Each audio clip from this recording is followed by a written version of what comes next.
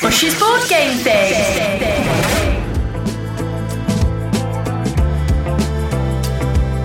Welcome to Bush's Board Game Thing, the weekly podcast about board games, or kind of more about the chat you end up having when you're all sat around the table playing board games. Each week we explore a different theme of this amazing hobby and what a gift your imagination is during these weird times of confinement. As ever, I'm joined by Brian, who's over there in what appears to be a dressing gown. Ahoy hoy.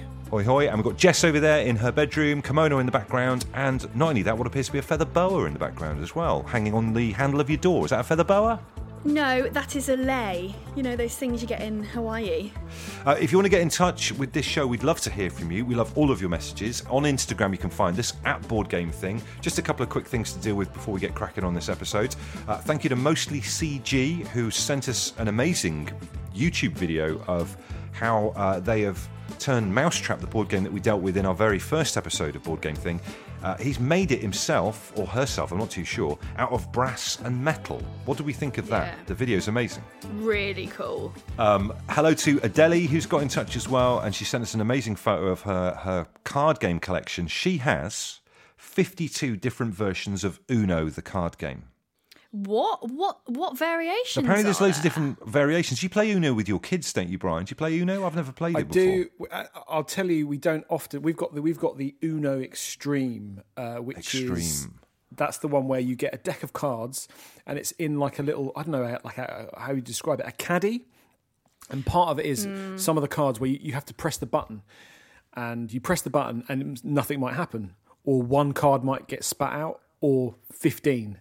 Oh, wow. And that's the jeopardy of it. It's like Russian roulette, but with Uno. Adds a different kind of twist to it as well, doesn't it, as well? Quite a few people have been getting in touch about the fact that, like a kingpin at the start of last week's episode, Jess was vaping and covering the camera here on Zoom video chat in a cloud of smoke, like something from like Pablo Escobar in many ways. But you just before we started recording, Jess, you just said that you had a bit of bad news this morning. You've been in a bit of a mood. Why is that? So the vape broke last night, just before I'm a celebrity. The vape broke, but it's been fixed now, so I'm not as tetchy as I was this morning, which is good. Well, listen, let's get down to business. This week's episode is all about science fiction board games about space and stars and aliens and outer worlds and planets. And Brian, you should be particularly well equipped to deal with this and talk about it, because you're the only one out of the three of us that has been to a sci-fi convention. You went to a Star Trek convention. Tell everyone about that. Whoa! Come on now. What? Why are you dropping this? I thought let's get this out of the way at the beginning. I did not agree to this. Okay, fine. I love Star Trek, right? I'm a big Star Trek fan, and one of my friends, Adrian, is also a big Star Trek fan, and he was like, "Do you know, I'd love to go to a convention once just to see what goes on." The Convention like, Curious, is that what that's called? Convention Curious. And I was like, "Are you sure?" And he was like, "Well, I don't know. What's the worst that can happen?" The tickets weren't that expensive. It was at London's Excel Centre, you know, the ones that big exhibition hall, and I just thought, yeah, sod it, I'll go. I'll see what happens. Just for fun, just because there might be interesting stuff there. I went there. Look at Jess's face; she's horrified. Horrified, man. And on the DLR on the way there, I was just saying to him, "This is a mistake. This is a terrible mistake. This is and I'm not judging people that go to conventions. It's just not for me. And we got there. I think I left after half an hour. Really? Yeah, it was. I don't know what it was. Why? Maybe it was the costumes. If you'd have got dressed up as a Klingon, do you think you would have felt a bit better? Although I'd love to see you walking through Tottenham dressed as a Klingon later on in the evening. One thing I wanted to start with is this. I don't know if anyone listening to this now has the same kind of experience, but I've always found in my entire time of being into board games and playing board games that sci-fi board games are the toughest sell for some reason. So like Jess, say if someone's trying to get you to play a board game and they pick something that's to do with planets and lasers and aliens, is that a tough sell for you? Is it hard to get you to play games like that? And why is that the case? Yeah, it's really hard to get me to play games like that. Look, I'm not saying sci-fi's rubbish, because it's obviously good. Tread carefully. Because it's obviously good, because loads of people like it. I'm just more of a I'm a bit more of a real life person. That's not. I don't want people to be angry with me, but like I'm just not that into sci-fi. I like real life things. I like people that I can relate to and stuff. So yeah, a board game that's to do with sci-fi would be a hard sell for me. So it must have been very weird for you to have your photograph taken with Chewbacca, who obviously, as far as you're concerned, it fits into that not real life category. My friend George, who used to work with at a radio station in Bristol, wouldn't watch anything that couldn't have happened. Yeah, I kind of Which get I think that, is what a honest. rule to apply to pop culture in general. If it couldn't have happened, he's not going to watch it. If you have weird rules in your life that you adhere to, let us know at Board Game Thing. Jess, let's just start by asking you what's your favourite sci-fi film, just to see the credentials here with this then, in that case. Oh, do you know what I really like? And I don't know if it's sci-fi. I quite like Deep Impact. Okay. Is that a sci-fi film? Brian, what's your favourite sci-fi movie? Favourite sci-fi movie of the lot? Let's have it. Go on. I would have to say Prospect, which is a sort of. I know this sounds. I'm in Jess territory here, like going for the indie film. It's an indie film that came out about 2 years ago. Would you say, Andy? 2 years ago. Yeah, about 2 years ago. It's a great. And film. it's about a mining family who, a father and daughter who go on to this. It's basically a bit like Treasure Island, I would say, isn't it? They go to this planet to mine, and they've got a certain amount of time before they get mining again. Another drilling thing. Nefarious character after them. It's really good. I can't recommend it enough. Prospect. I'm going to go for Moon. You know the one that was directed by David Bowie's son? Steve Bowie. Steve Bowie, innit? Yeah, Stevie Bowie. Little Stevie Bowie. It's a great film. It's a very bizarre film. I'm not even going to try and explain the plot, but it's... what's his name? I sometimes I feel Duncan Jones. Duncan Jones. No, but what's the name of the actor in it? Sam Rockwell. That's it. It's a fantastic movie. There's like loads of... replicants of him start turning up on this moon base mysteriously, and it's one of the weirdest films, but brilliant film. So speaking of the future, right, let's think about the future for a second before we get into some games about the future. What in your mind will the future look like, Brian? Any stuff that it will be in the future that you would like to see appear in inventions and stuff like that, or what's your idea of what it would be like? So Star Trek, right? Yeah. Big fan of Star Trek. Transportation, beaming to and fro. Right. Imagine a world, right? Bear with me here, with no toilets. So you'd beam it out of you. Just beam it out of you. Bush's Board Game Thing. Well, let's start with our first game then. We played this a couple of weeks ago now, channeling some pure sci-fi movie nostalgia. We had a little crack at Back to the Future Dice Through Time, made by Ravensburger, who are the company that made the Jaws game that we loved so much in one of the earlier episodes. And this is us trying to get to grips with the game. We're all working on the same team here. This is yet another game where you don't start by a roll of the dice. You start with some sort of quirky thing, and it's actually quite depressing because you have to start by who has travelled the most through time, i.e. your age. Andy, unfortunately, is the oldest. All right, Andy? Yeah, that's what a way to rub it in. Thanks, guys. I'm the second oldest, and Jess is the youngest. This is one of the first games we played that's a cooperative game, which is a bit weird because normally my MO is getting inside their heads and causing them to absolutely F it when it comes to moving around. But now we've got to work together. So what do we think about working together, guys? Yeah, I don't really like it because I feel like you and I, Brian, don't quite have the same vibe, whereas I feel like me and Bush do. I don't know if we're going to get on. We're out of time, literally, because the out of time marker is finished. Although it's a team game, this is my favourite bit of the game, where we get to do a bit of recriminations about who was at fault. I'm solely placing the blame on Jess. Do you know what? Usually I would get annoyed at Brian, but I actually kind of think he's right. I mean... Jess did admit a couple of minutes ago, right near the end of the game, she's got absolutely no idea what's going on, which was and that explains some of her, frankly, baffling decisions. So imagine me, Brian, and Jess's little faces. Well, maybe we're all wearing that Mickey Mouse T-shirt and we've all just faded out. Yeah, thanks, Jess. I quite like got no that. left arm now. So I would say listening to that, and I don't mean this in a bad way between the three of us, I don't think we work very well together. That's our first game when we've all been on the kind of the same team, and we were pretty useless, weren't we, to be honest with you? Which in a way is the trope of many sci-fi films. You know, you're on board a ship, you're with crewmates that you're vastly unsuited to be with. Yeah. And you're always arguing, and one of you always wants to go off on his own, and one of you doesn't pull their weight. Jess, I'm talking about you.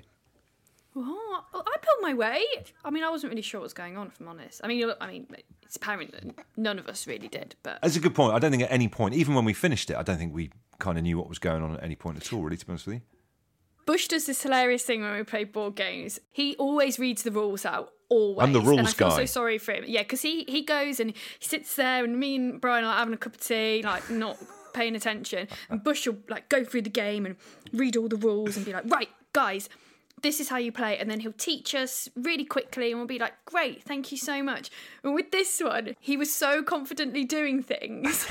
And then me and Brian were like, oh, yeah. Oh, hold on. Actually, that doesn't make any sense. You were doing that thing where you were like, if I'm confident, they'll just believe it. Just say it with twice as much conviction. It really reminded me, this is a bit of a weird Simpsons reference, but do you remember when Homer Simpson is trying to have the Witness Relocation Project explained to him by the FBI? It was a little bit like that. You two just look at me like dead-eyed. It was quite confusing though. Bearing in mind, like some of the games I play are really quite complicated games, I would say, like real like nerdy, complicated board games.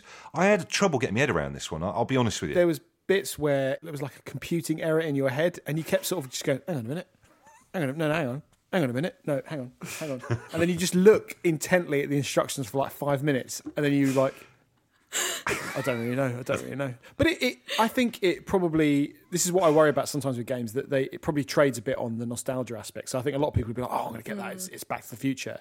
But it was, I think we were getting to grips with it by the end. And it was, the fun aspect of it was the co-op part of it, the fact that you were all playing together. I do like the games where you roll a load of dice. I think they call them like bucket of dice games, where you chuck a load of dice. And Back to the Future has got that in spades. So check that one out. You can get it on the Zatu website. Maybe you'll have a better experience with getting to grips with the rules than we did. I'd love to hear from anyone actually as well. If you've ever just completely given up on a game because you fundamentally don't understand it, let us know at Board Game Thing. And let's also talk about the other game that we tried, which is a bit of a weird one. I collect kind of unusual board games. I love weird games that have limited print runs that are hard to get hold of. I'm always looking through secondhand shops and all that kind of thing. And we played a game called Visitor in Blackwood Grove, which is a game that I got on Kickstarter, which is about a spaceship crashing into the woods, a bit like E.T. There's a kid on his bike who's the only one watching, and federal agents are trying to hunt down the signal, but no one can get near the craft due to its crushing force field. And the game is basically the kid trying to communicate with whoever the player is that's the alien via a series of symbols and pictures before the agents can get to the visitor and keep the ship. And it was an unusual game because you're trying to work out what the code is to get through the force field. Did you enjoy it, you guys? I really, really, really enjoyed it. I thought it was brilliant. I thought it was a really interesting concept for a game. And you're right, it's quite hard to get. I don't think it helped because we played this quite a while ago now when pubs and places were still open.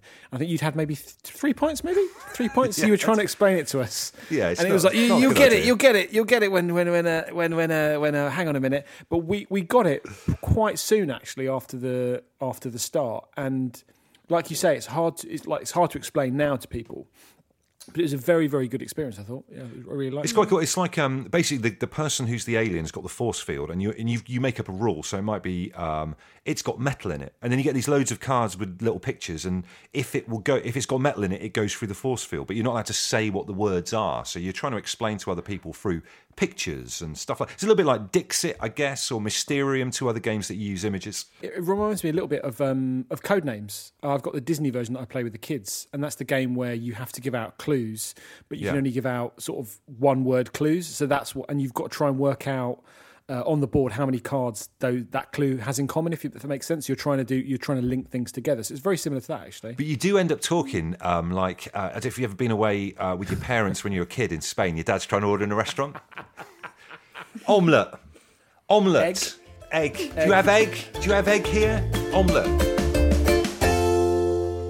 Now, one of the best things about sci-fi movies is the worlds that they create, and the best thing about science fiction is the worlds that people build together and everything. We've been running a thing on our Instagram about the favourite peripheral sci-fi character that everyone has. So not the main person in a movie, but the other people around it. So, for example, we don't mean Luke Skywalker from Star Wars. We mean maybe a member of the band that's playing, music in Jabba the Hutt's like Palace, or the Cantina band, something like that. So, what have we had in on the wires from people for their favourite peripheral sci-fi character? Okay, so we've had one from Bren, the guy who lives in the oil tank in Waterworld. I love that guy. I don't know what that is. I love that guy. That's a hell of a film, isn't it, Waterworld? Jess, need I even ask if you remember Waterworld with Kevin Costner? Haven't seen it. No idea what it is. No. We're going to have when we get to a certain stage in this run of podcasts, we need to collate this movie night that we're going to need to do with Jess, which is maybe like a week-long festival of Jess Tenby movies where we've got to get her to see the essentials. Waterworld's got to be in there. Yeah, definitely. Now, I think actually Star Wars is probably the best franchise for peripheral characters. There's so many good peripheral characters in Star Wars. What's your favourite peripheral Star Wars character, Andy? Do you know what I really love? Only because my friends used to horribly say that I look like him, just to wind me up. And that's Bib Fortuna, Jabba's kind of assistant with a pasty face. He's like Jabba's secretary. He is. Jabba, he got a 10 o'clock today with Han Solo. He's like his PA. He'll nip across the road and get Jabba a sandwich if he's got a load of meetings at lunchtime or something. I love him. Bib Fortuna. Who's yours? I love Nasty Nick. Who? In Star Wars, Nasty Nick. Nasty Nick was one of the X-Wing fighters X-Wing fighter pilots in, I think it's Return of the Jedi. No, hold on a minute. No. Nasty Nick was the villain in Big Brother. In Popeye, and he was a judge on Popeye. No, that's the second. That's the second Nasty Nick. You're thinking of Nasty Nick. The first ever Nasty Nick was Nasty Nick from EastEnders. Oh, it's a good point. Okay, so there's a line. There's a lineage of Nasty Nicks. Yeah, Doc How many Nasty Nicks is there? There's Nasty Nick from Big Brother. Yeah. There's Nasty Nick from EastEnders, and wasn't there Nasty Nick from Popeye? You're thinking of Nasty Nigel. Oh, there must be a few Nasty Nigels as well. Two Nasty Nicks. That's a lot of Nasty Nicks. Whenever I was a kid, and I think Return of the Jedi was on the telly, I'd go, "That's Nasty. What's Nasty Nick doing in Star Wars?" I don't understand though. You're gonna have to clarify for me though. So Nasty Nick is in who though? I don't get it. Nasty Nick, Doc Cotton's son. Yeah. The actor. He was called John. No. What are you talking about? Yeah, he is. That's Nasty Nick. Nick Cotton from EastEnders is in Return of the Jedi. Yes. No, he's not. Well, maybe you can settle the debate for us if you're listening at home. Is Nasty Nick, Doc Cotton's son from EastEnders, an X-Wing pilot? At Board Game Thing. I would say one of my favourite sci-fi movies of all time is Alien, which is a cracking movie. And Brian and I have been kind of nerdily playing the board game version of that this week with some other friends, Jess. Not in a bad way, just our Oh, so you played board games with other people? We just didn't think you'd be into the whole sci-fi thing, so we were playing it on... Oh, I see how it is. Right. Next time. We made this clear. This is an open board game relationship. This is an open board game relationship. Hold on, you did negotiate those terms when we went into this. We're going to need to have a look at this contract. Things change. I'm going to make my own board game gang, and we're going to play board games, and I'm going to post on Instagram how great it is. Imagine that. Imagine if Jess started her own splinter group called the Continuity Board Game Thing. Yeah, and we're going to play only cool games. All right. We're the people's front of board games. Yeah, exactly. We're going to be called the Real Board Game Thing. Or maybe we'll end up with, bands end up having an argument and you're not allowed to just call the band the name that anymore. So it has to be like Jeff Lynne's ELO. It'll be like Brian and Andy's Board Game Thing. Bucks Fizz are another one of those. I think there's about 4 different incarnations of Bucks Fizz. Well, look, we were playing this game called Nemesis, which is made by a company called Awaken Realms, it's essentially Alien the movie, but in board game format. We played it on a thing called Tabletop Simulator. So, we played Board Game Arena online, and then this is kind of a note to people who are trapped at home and wondering how they're going to play their regular games night with their friends. If Games Arena is something you play off your browser, it's like the entry level. Tabletop Simulator kind of takes it to the next level where you've actually got 3D board game pieces and you can move them around. It takes a bit of getting used to. Brian's laptop is from, I think, 1991, so we always have a bit of problem getting online. It took nearly 20 minutes for all of the assets of the actual board game to load up on Brian's laptop, which was one of the most interesting parts of playing a science fiction game online. And then on top of that, I've only got 45 minutes to play. Otherwise, it gets too hot. The fan just overheats. I do like Tabletop Simulator, but it always makes me just want to play board games properly. Yeah. It's one of those things where it's a bit like a board game methadone. Do you know what I mean? It's not quite the real thing. It's because it's too fiddly and you can't really look at it all the time. You have to zoom in and zoom out. But it's a good substitute while we're in lockdown. Well, there's another game that's really famous in this genre called Twilight Imperium. And this is like the ultimate, the biggest of all the science fiction games. Is that the 5th Twilight film? It does sound like it. No, this is about Space War. It's an epic empire-building game of interstellar conflict. It's a gigantic box with hundreds of different pieces in it, little plastic ships and everything like that as well. And this is not a game you can turn up and play a couple of hours on a games night with. This is an all-day event. So my two good friends, Adam and Phil, play this quite a bit. I didn't get to the last one that they did, but they played about 3 or 4 weeks ago, and it lasted 8 hours. Do you think you could play an 8-hour board game, Jess? Would you be up for an 8-hour game? Oh, yeah, 100%. I could definitely do that, as long as I had provisions laid around the board game. You know, some snacks, some water. Maybe I can pop outside, have a little vape. Okay. I could easily do something like that for 8 hours. And what in all the different classic tropes that you get in science fiction, there's always a peace-loving alien race that don't want any trouble. There's always the warmongers and stuff like that. What would your faction be in Twilight Imperium? Let's start with you, Jess, first. What kind of vibe would they be? Mine would be the peace and love aliens. Any kind of name, futuristic name you could come up with for them? The Tembororians, because your surname's Temby. Yeah, I like that. Yeah, I also don't really like violence, and I don't like people being mean to each other in films. I have very limited film taste. I don't like meanness unless it's easily resolved. So yeah, I'd be the peace-loving aliens or whatever. I like that. So you guys are kind of like all friendly in that. Brian, what would your faction be in Twilight Imperium? Always scavengers, bottom feeders. That's what I am. Just off the leavings of other ancient galactic civilizations. Okay, what? So you just like process stuff. Would you be looked at as like part of the ecosystem? Because if it wasn't for you lot, even though you're disgusting to look at, you wouldn't get methane in the air and you wouldn't be able to breathe and everything and stuff. Exactly. Yeah. The equivalent of algae. It's time to pivot and go to Brian's amazing board game fact of the week. Brian's board game fact of the week. Okay, so we are in a sci-fi episode, right? Yes. So I've got today some facts about Monopoly. Yes. The reason why the day we're recording this on Thursday, the 19th of November. Yeah. It's National Play Monopoly Day. Oh. Okay, so do we like Monopoly, by the way, guys? Are we Monopoly fans? Absolutely love Monopoly and all of the other little Monopoly games, Monopoly Deal, Monopoly Go, whatever they are. I'm in. I'm not a big fan. I like the stealing one that we looked at. Do you remember in a few episodes back where you had handcuffs and that? But it was just a bit more spicy. I don't think I've ever completed a game of Monopoly. It just goes on too long and it's just too, I don't know, it's just. But I've got some facts for you. We all know the guy. He's called Mr. Monopoly, right? Everyone knows that. Yeah. What? Is that his name? What? The guy with that's his name. Yeah. He's called Mr. Monopoly. He's been called Mr. Moneybags sometimes, but I think that was when you like go to university and you think I don't like my name, I'm going to give myself a new name. I'm going to be cool. Just call me Jake. Yeah, that's I think what he did with Mr. Moneybags. Is he related anyway to like Mr. Chips from Catchphrase? There's a lot of Misters. Oh yeah. Are we any other famous Misters? No, I don't. Mr. Tato, I believe, the Irish Crisps. Okay, yeah. Maybe they all know each other. I don't know. Maybe they're on LinkedIn together. Everyone knows that's his name. But do you know the other two characters in Monopoly? There's another two characters? I didn't know that, yeah. There's two other people that appear on the Monopoly board. There's a duck. There's an animal. No, it's not a duck or an animal, Jess. I want to know what she's been playing. Where is the duck? Where's the duck in Monopoly? To be fair, there's probably there's a Monopoly theme for everything. So there's probably duck Monopoly. But in the straight up vanilla box of Monopoly, where's the duck? I'm not talking about the board game pieces, Jess. I'm talking about the squares on the board. There's another character. There's two. There's I'll tell you who they are. Oh, the jailman. Yeah, but he's called Jake the jailbird.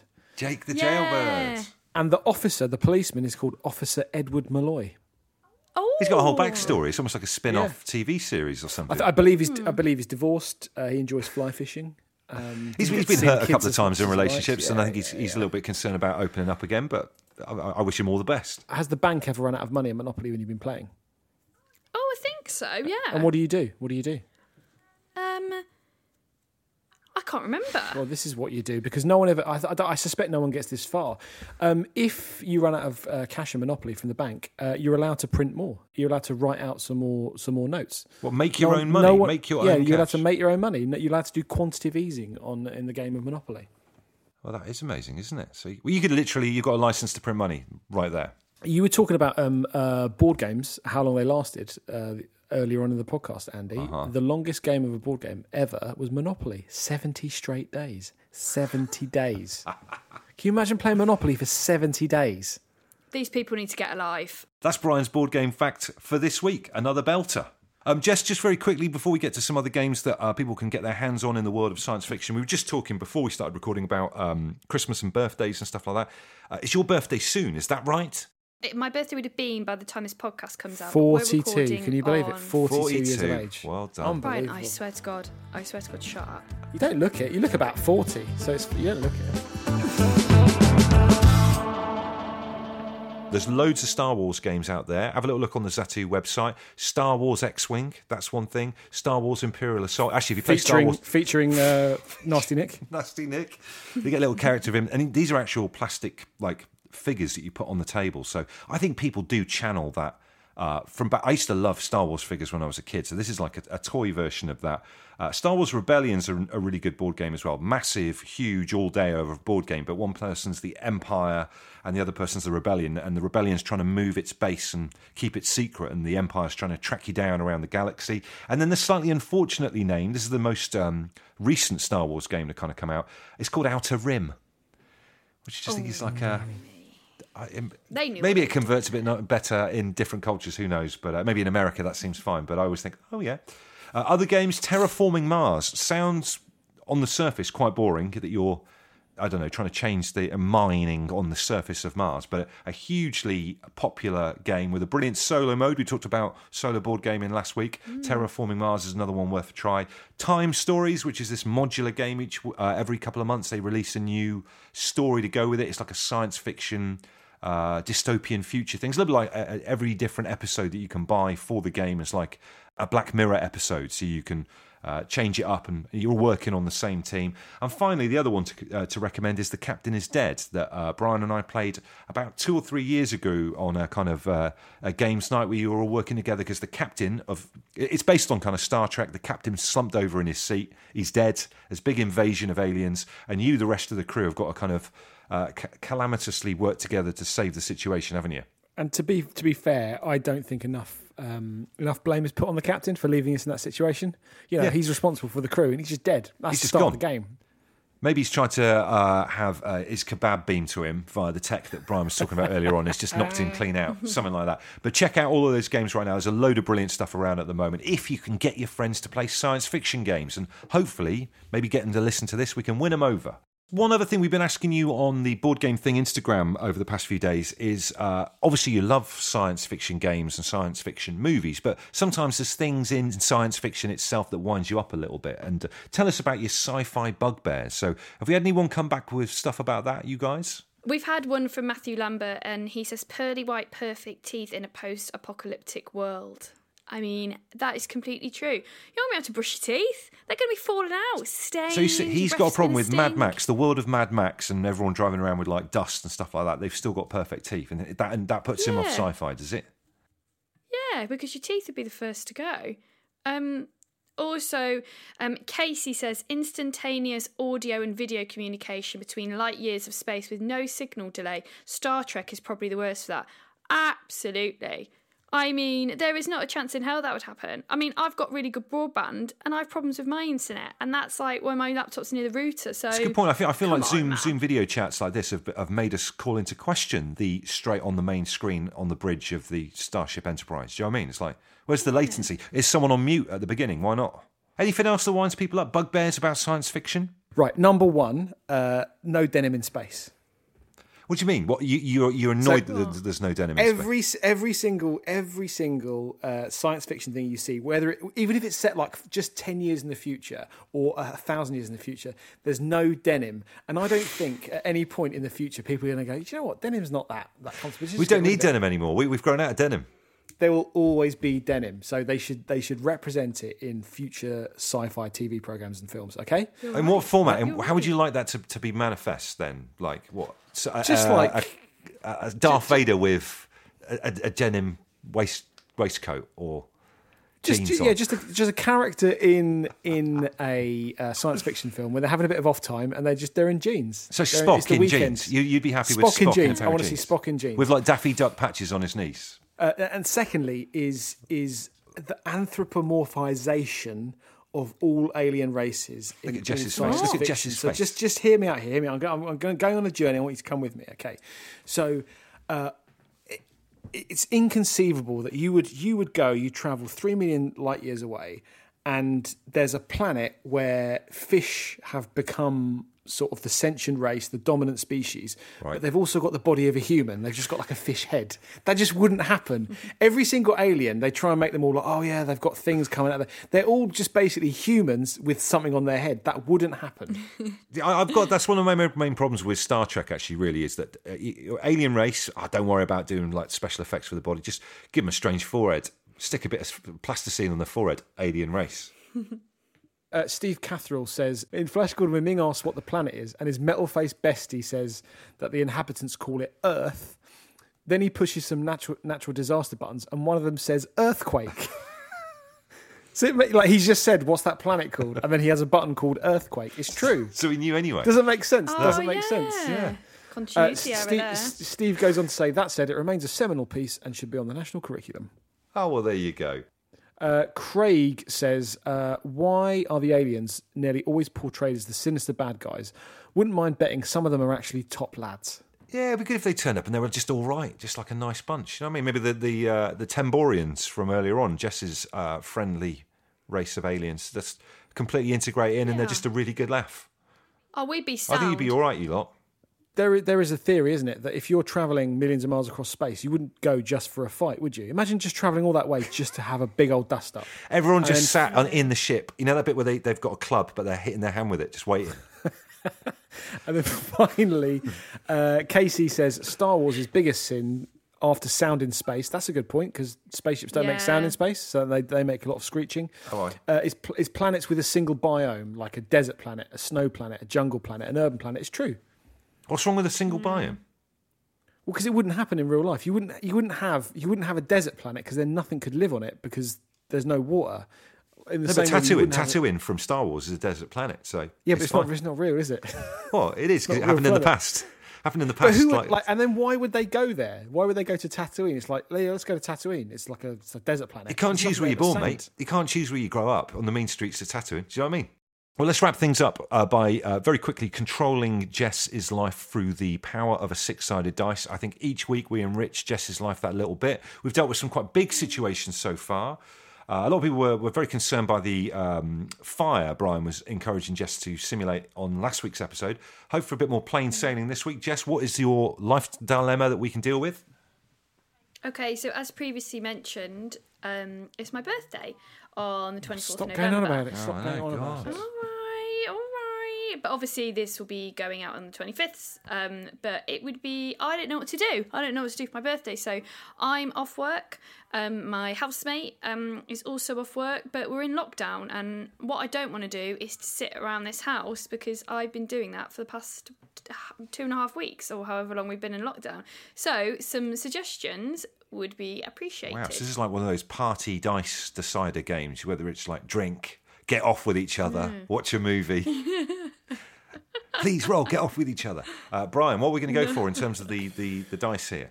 So, as ever, 1 to 2 is the conservative option, 3 to 4 is the middle ground, 5 is getting a bit dicey now, pardon the pun, and 6 is the nuclear option. Okay then, so here are the options then. 1 to 2. I think you can't go wrong. This is a bog standard thing you can do. Just go into the park and do a bit of day drinking. White lightning, okay. Cider, big bottle of 1.5 litre Lambrusco. What do you reckon?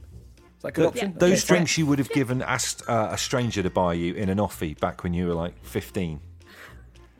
That's a bottle of Lambrini. Oh, yes. 3 to 4. Absolutely nothing, because you'll be 29, so you shouldn't celebrate birthdays after you're 12. Just grow up and become an adult. Maybe just do your tax return or something, or just do something that's a bit more useful. Okay, already done it, mate. 3 to 4. Already done my tax return. 5 is, we're getting a bit more complex now. What's a classic thing to do on your birthday? Go for a meal. Go for a meal or go to the cinema. Yeah, So Quasar. we could recreate a cinema experience in your front room. You could just buy a load of penny sweets, buy a load of pick and mix, but then give the cashier like £45 just to recreate that experience. Just chuck a load of popcorn onto the floor and just grind it in, and then get your housemate to just constantly play on his phone and talk to his friends on the phone while you're trying to watch a film. If possible, get him to wear quite a noisy coat as well and constantly fidget. That'd be good. That's just the cinema experience. Or sit in front. Yeah, I like that. Sit in front of you with a big hat on.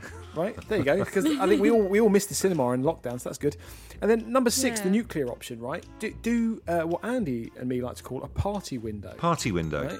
So what you do is you sit in your front room, you set up a table and chairs, a little light show, streamers, Jess's 29 little banner up there, and you invite people as they walk by on the street to join your party. Leave some drinks out in the front for them. Yeah, to get to meet new people. So we'll be And I some could snacks. have a socially distant party. So we've got a little wall at the front, There you so go. maybe they can just stand over the other side of the wall, and there'll be enough distance between us.